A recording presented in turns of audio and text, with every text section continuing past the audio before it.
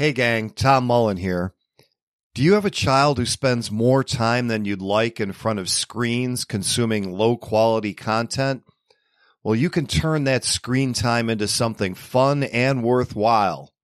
I'm talking about Mini Coders, an educational game-based platform including companion apps made for kids with video tutorials, virtual assistant, and games where kids learn coding skills while they play in the Roblox metaverse, all under the safety and guidance of a virtual assistant and in-game tutors. Mini Coders is perfect for homeschooled, unschooled, or traditionally schooled children alike and helps them build 21st century skills and have a ball doing so. Right now, you can try out Mini Coders with no obligation by registering for a free trial at tommullentalksfreedom.com/minicoders. That's MINICODERS. Again, just visit tommullentalksfreedom.com/minicoders and start your free trial today. Every revolution starts in the minds of the people. Arm yourself for the war of ideas. Take back your life. Take back your liberty. Tom Mullen Talks Freedom. Hello, everyone, and welcome back to Tom Mullen Talks Freedom. Today, my guest is Thomas Eddlem. Thomas is a freelance writer who holds a master's degree in applied economics from Boston College. He has written for Antiwar.com, the Foundation for Economic Education, the Future of Freedom Foundation, LouRockwell.com, and the New American Magazine, among many others. He's also the communications director for the Libertarian Party of Massachusetts. Today, he's here to discuss his latest article over at the Libertarian Institute, Inflation Cheats the Working Man. So, Tom, welcome to the show. Oh, thanks. It's good to be back. You've been at it again over at the Libertarian Institute. And, of course, everybody's talking about inflation, but not a lot of people talk about what you talk about in this article about inflation. Of course, it hurts the working class because they have to pay higher prices for the things that they buy to heat their homes, their groceries, their gas. But you say there's a little more to it than that not everybody gets hurt. What are you referring to? Well, I mean, okay, there's a couple of practical ways of looking at it, and then there's the macroeconomic data or what the big chart. And I'll start with the big chart, but then we can go into the intuitive stuff. The Bureau of Labor Statistics and the Federal Reserve both acknowledge that wages have not kept up with inflation in the last 2 years, really. And, there's a 3% difference. And if you look at the value of the average laborer, they currently make $31 an hour, but they made the equivalent 2 years ago. At the height of the pandemic, it peaked at $33 an hour. So the average workers lost $2 an hour. That's more than $4,000 a year when you average it out over a 40-hour week and a 52-week year. So that's a lot of money that the workers have lost. And a lot of people don't think of it as cheating the working class, but it does. I mean, the first effect is the one I described, which is wages. When inflation goes up, wages don't keep pace. And to use a Keynesian term, wages are sticky and they don't expand as fast as the money supply. And usually it's long after that wages will catch up. So they lose that way. But also, when you think about it, the poorer a man is, the more he's a net social creditor. And I know that's counterintuitive, because you think, well, the poorest people must be in debt, but the poorest people don't have credit to be in debt. I mean, there's a few exceptions. Some very poor people have college debt. Some very poor people have, they're dealing with past credit that they've misused. But for the most part, the people who have debt are the wealthy because they have credit, and the poor have nothing. You think of someone who's just entered the workforce, like a high school student who's got a part-time job, or someone who's just living paycheck to paycheck. He goes to the job site every day, punches his clock and waits for his paycheck. He's got to wait for his money. And inflation pays debtors, but it hurts creditors. It takes the money from the creditors and gives it to the debtors. And what that means is that wage earner has 1 or 2, sometimes more weeks of pay out there perpetually, 100% taxed by inflation. Whereas on the other side, if you're a real estate developer and you buy a piece of real estate and you put 20% down and you leverage 80% of it in debt, well, inflation is a great help to you because the inflation sort of takes away the pain of paying it over time, especially if you have a 30-year mortgage. And I give a good example in one of my articles. It's not just that. I mean, when you think about it, the poorer you are, the more likely you are to rent. Renters, what's the first thing a landlord asks? I want your first month's rent, your last month's rent, and your security deposit. Well, all that gets taxed by inflation because that's a poor man crediting his landlord. And once he gets his wages, what does he do? He puts it in the checking account and he gets 0.00 whatever percent. And so that week of wages that he's saving to pay his rent, that also gets taxed 100% by inflation. And all that's in addition to the $4,000 that I already talked about. You know, that's the chart that if you look at, Fred has a pretty good way of the Federal Reserve Bank of St. Louis online. It's Fred. And if you go there, you can see the average wages go up and up and up. But if you index it for inflation, you see it goes up and up and up. And then in 2020, it starts crashing. And that's because of inflation. And that's just the wages that people get. It's not waiting for their wages. And it's not after they get their wages that they've given to their landlord or put in their checking account. So it's, you know, the real figure is $4,500 or more. Even for a poor family, it's a substantial burden. I mean, think about it, 3% of your pay. If you make $50,000 a year as a family, and that's not a lot today, that's $1,500. That's oftentimes the difference between fixing a water heater and having to have a cold shower all the time.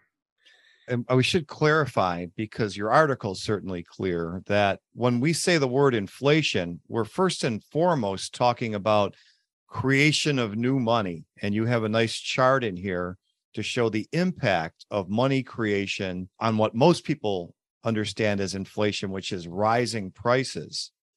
So one of the things that caused a lot more money to be created was all of those stimulus checks that were sent out for COVID, basically paying people to go along with the most insane response to a pandemic in human history. Now, we should also be clear, a very small percentage of the money created went out to people like you and me and plumbers and cashiers at Walmart. Most of it went to business owners for political reasons. But what did go out actually almost was kind of a trick, wasn't it? I mean, we gave you some money up front, and now you're paying interest that wipes out anything that the government gave them. Right. We on average got $3,200 in stimulus checks. The first one was, I forget what the first one was, $1,200, and then we got a $600 one, and then we got another, I don't know, whatever makes the $3,200. But just inflation alone, on average, just the loss of wages in the last year has been over $4,000 on average of loss for the average person. And that's just the last year. It doesn't count last year. It doesn't count all that money that the workers have credited to their employers, their landlords, that if they put in the bank waiting to, send their checks off. So it's, the government is in many respects like that friend you have that says, oh, I'll pay the Uber fare to the airport. Okay, now it's fair that you buy the plane ticket to Cancun. I mean, that's pretty much how it's worked. The government gives you a little bit, and then they take a lot away. Let's take a short break for this important message. Friends, if you're enjoying the content here on Tom Mullen Talks Freedom, You can support my efforts here a couple of ways at tommullentalksfreedom.com/support.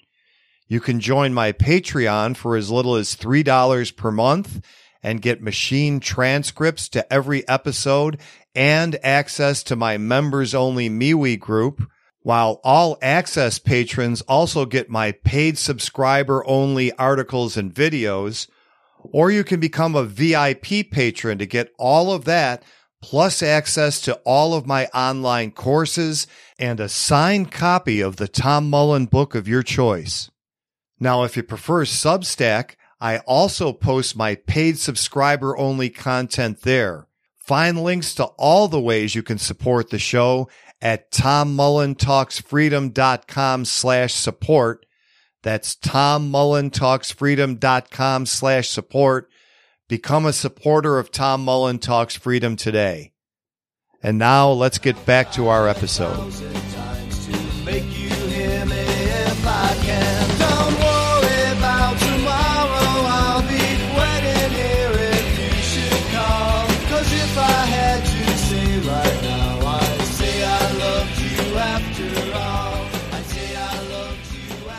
You know, the idea of people like renters being creditors, I don't think anyone else talks about that. I haven't heard it.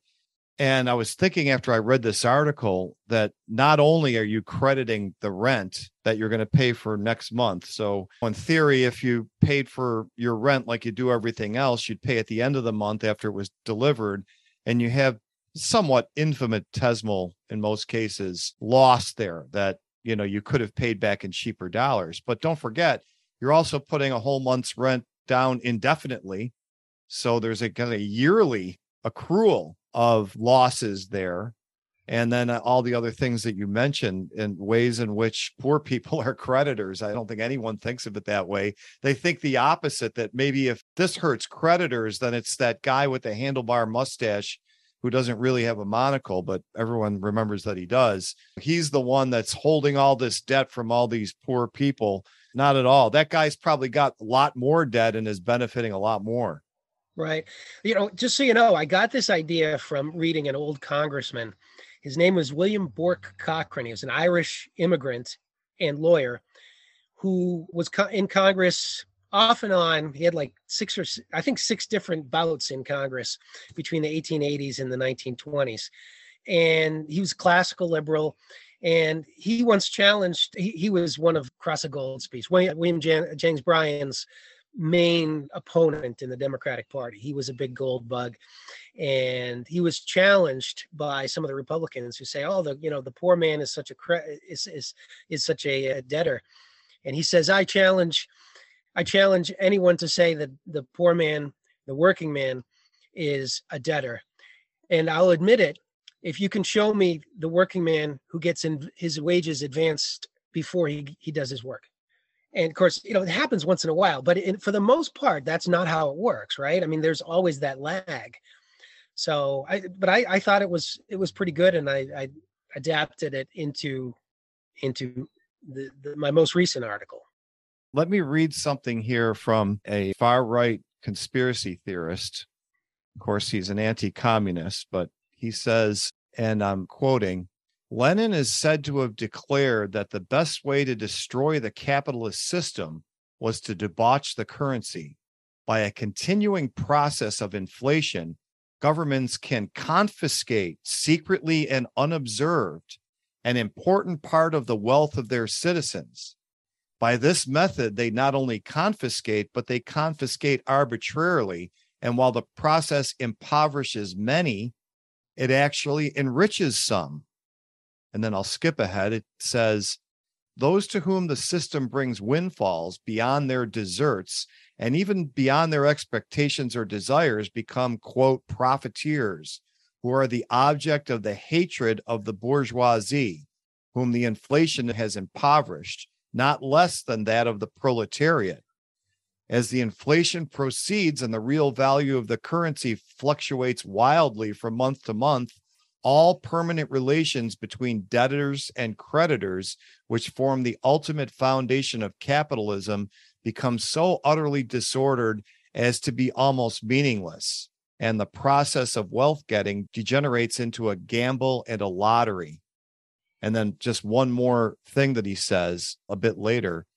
But further, the governments of Europe, being many of them at this moment reckless in their methods as well as weak, seek to direct onto a class known as profiteers the popular indignation against the more obvious consequences of their vicious methods. These profiteers are, broadly speaking, the entrepreneur class of capitalists, that is to say, the active and constructive element in the whole capitalist society, who in a period of rapidly rising prices cannot help but get rich quick, whether they wish it or desire it or not.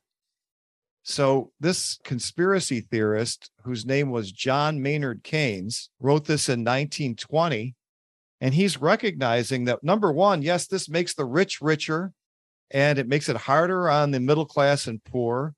And he also goes so far as to say, look, the rich don't even try to do this. It's just the way it is. And he faults the government ultimately.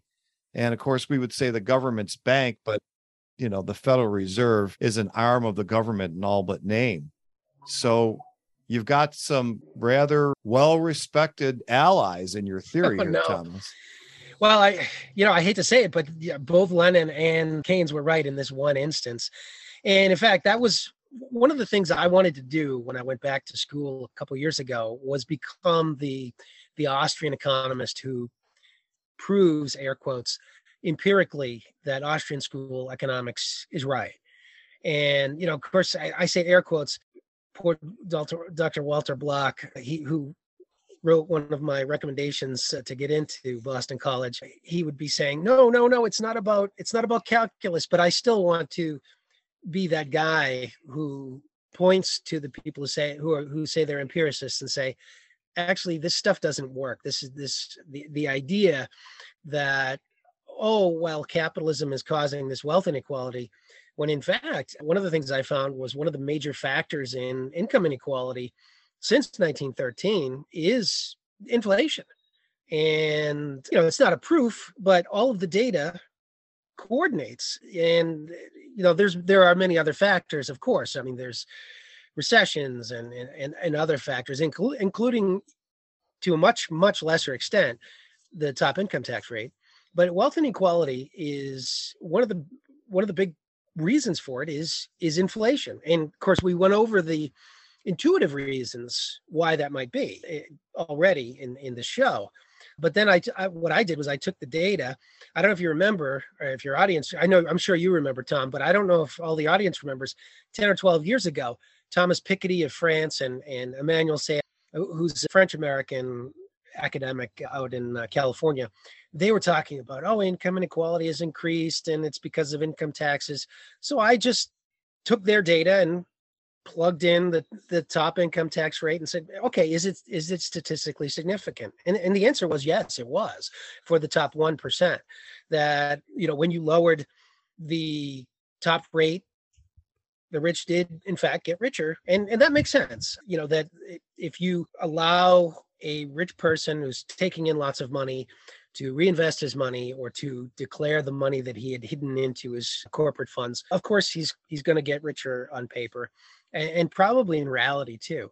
But it explained less than 2% of the variance of why income inequality had increased. So when I plugged in inflation, I found that it was 10 or more percent of the reason why there was this variance. And it was the biggest factor that I could find. In fact, I tried to, the increase in the size of GDP. I tried a number of different factors and none of them were as significant, statistically significant as inflation was. So, and I'm using Piketty's and Sayaz's actual data set. It goes from 1913 to 2022. So, they can't say, oh, well, you didn't do it right. And I'm just doing very simple ordinary linear squares, regressions. I'm not doing anything fancy. It's just saying, okay, is this significant? And the answer is yes. It's in fact, if you were to quantify it from the coefficients and the statistical significance, a 1% increase in inflation is roughly equivalent to a 6% cut in the top 1%, top in cut of the top 1%'s income tax rate for the wealth of the top 1%. But interestingly enough, and here, this is what kind of surprised me. When I did the same thing for the bottom 50%, inflation was still a big factor, about the same, but the top income tax rate really didn't matter that much about their share. And, it didn't necessarily have to, because as you talk about income share, you're talking about, okay, of all the money, how much is earned by the top 1%, how much is by the bottom 50%? Well, there's all this 49% in the middle. So maybe cutting income taxes of the top 1% only impacts the middle 49%, at least at a statistically significant level. But I just thought it was really interesting that inflation is such a big factor in income inequality. And I'm hoping that some people on the left start picking this up, because if you say, oh, all the gains since the 1970s have been by the top 1%, and it's mostly true. When Elizabeth Warren, my senator, says, guess who got all the gains? It was the top 1%. And guess who got none of the gains? The bottom 50%. That's not exactly true, but it's pretty close. And I've pinpointed one of the major reasons. And yet she is one of the senators who's been a blockade against even auditing the Federal Reserve Bank with all of its crony bailouts and its inflationary practices. I mean, their policy is, we want at least 2% inflation every year. So they want income inequality to continue to go forward. Let's take a short break for this important message. Friends, if you like to read books as much as I do, there comes a time when you realize you just won't ever find the time to read every book you're interested in. Well, I have great news.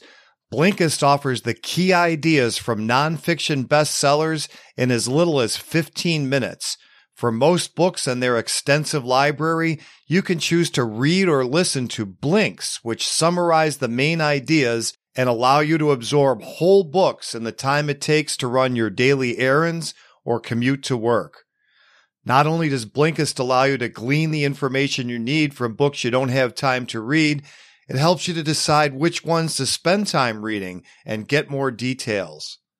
You can try out Blinkist for free and get 20% off your first year by going to TomMullenTalksFreedom.com/Blinkist, spelled BLINKIST. That's TomMullenTalksFreedom.com/Blinkist. Start your free trial and get 20% off today. And now let's get back to the show.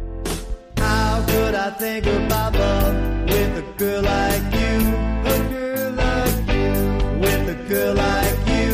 A girl like you. With a girl like you. Yeah, I don't know where the 2% came from. I know that Friedman was on this, and I don't know if he based that on some estimate that the gold supply used to increase by about 2% a year, and so therefore the dollar supply should increase. I'm not sure. But there's no immutable law of nature that says that this has to be this way. Right. Of course, when the Fed talks about it, they don't mean a 2% increase in the supply of money. They mean a 2% increase in personal consumption expenditures, the lowest metric for inflation. And the interesting thing is, so, if gold historically did increase about 2% a year, but that didn't keep up with prices because production expanded by 2.5%. So under the gold standard, the prices tended to fall in the United States, even though we got more and more gold across the United States and across the world. Yeah, somehow we had this industrial revolution while prices were falling. How did that happen? I mean, we're not even supposed to be able to eat if prices fall. It's the end of the world, but somehow it happened.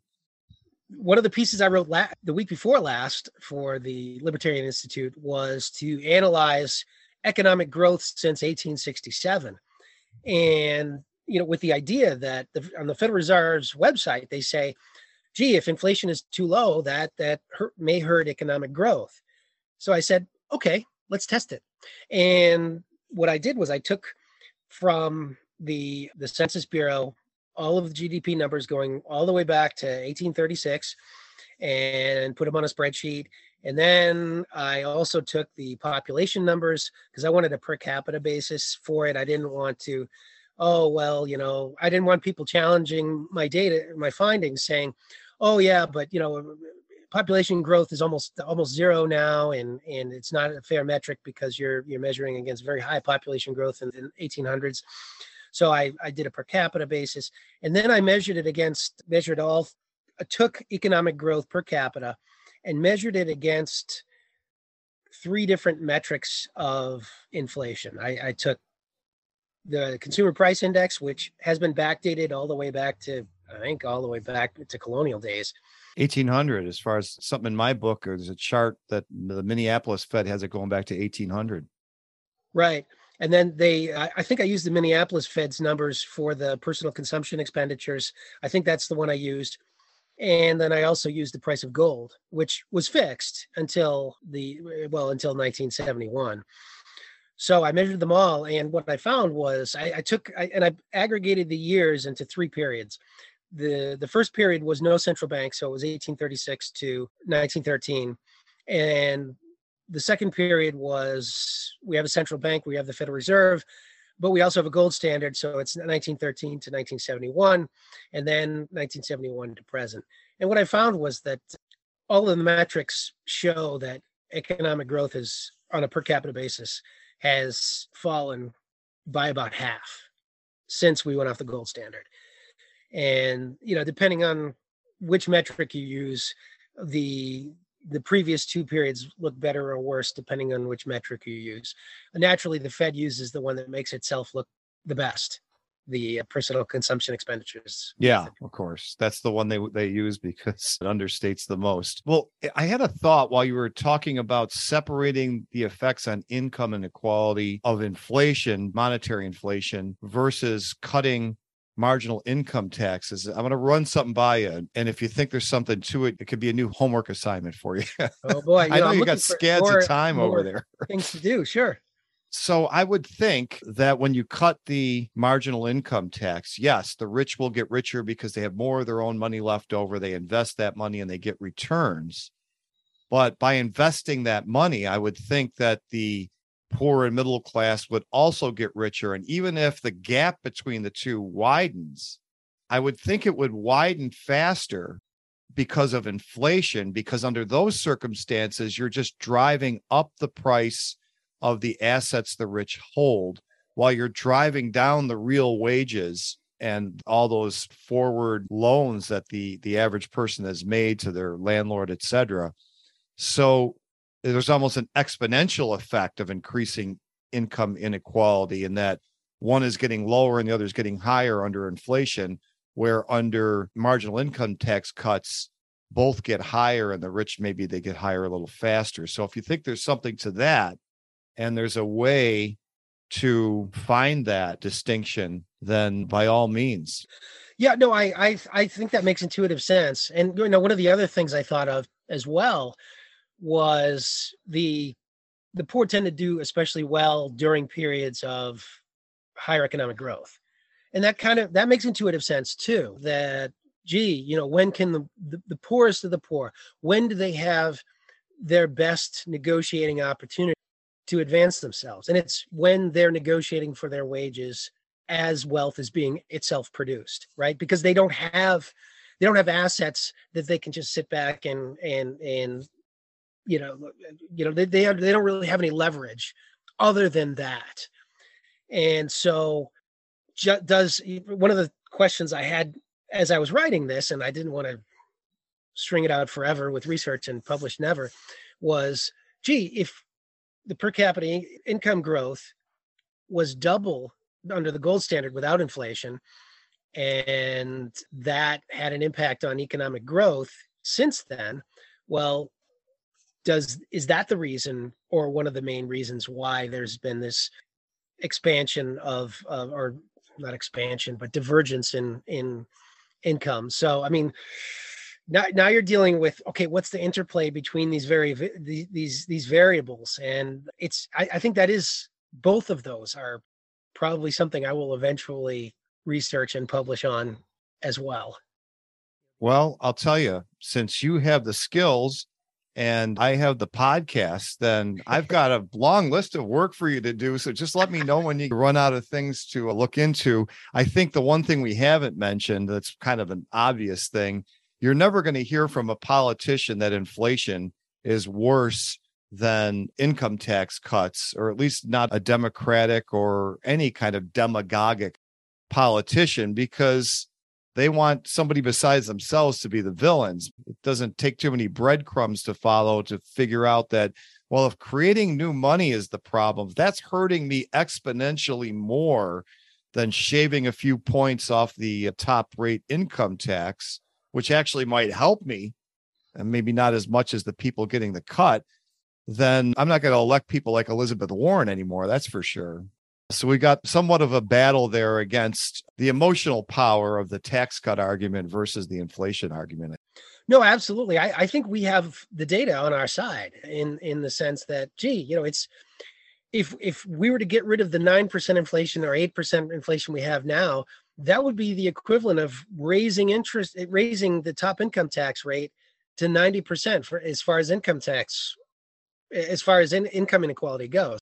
Let's do it. This should be an easy one, right? Just don't print the money. It should be, but you're dealing with politicians who are in bed with the Federal Reserve, who are in bed with the big corporations that want to keep benefiting from the inflationary change. Because just because the poor is robbed by inflation doesn't mean nobody benefits from it. Just to go back to Keynes, we know who benefits, and they're going to lobby and fight us against it. So, folks, the message is the government is George Costanza. Everything they tell you, just believe exactly the opposite. Every once in a while, it doesn't work, but it's in the high 90s, I would imagine, as a rule of thumb. Your life will go better that way. Tom, just for anybody new, we've had a lot of new people join the subscriber list in the podcast. Where's the best place for them to go to read more of your work? Well, I'm the communications director for the Libertarian Party of Massachusetts. So lpofma.org is one place to go. I will link to my articles at the Libertarian Institute there as well, and anywhere else I choose to publish. I've published in other venues as well. So I think that's probably the best bet. You should certainly try to follow. I run basically the party Twitter. So it's the Massachusetts, just look for Massachusetts Libertarian Party on Twitter. And I think that's about it. All right. So that's lpofma.org. We'll link to it on the show notes page. And as soon as you get your next assignment for Tom Mullen Talks Freedom done, let me know, and we'll bring you back on and you can explain it to us again. Sure. Absolutely. All right, friends, that's going to do it for today. Just a few reminders to stop by tommullentalksfreedom.com/support and check out all the ways that you can support my efforts here, including joining my Patreon or my Substack. And if you haven't already, make sure that you go to itsthefedstupid.com to download a copy of my free ebook, It's the Fed Stupid. And as always, if you like the music you've heard here on Tom Mullen Talks Freedom, you can hear more at tommullensings.com. Thanks for listening.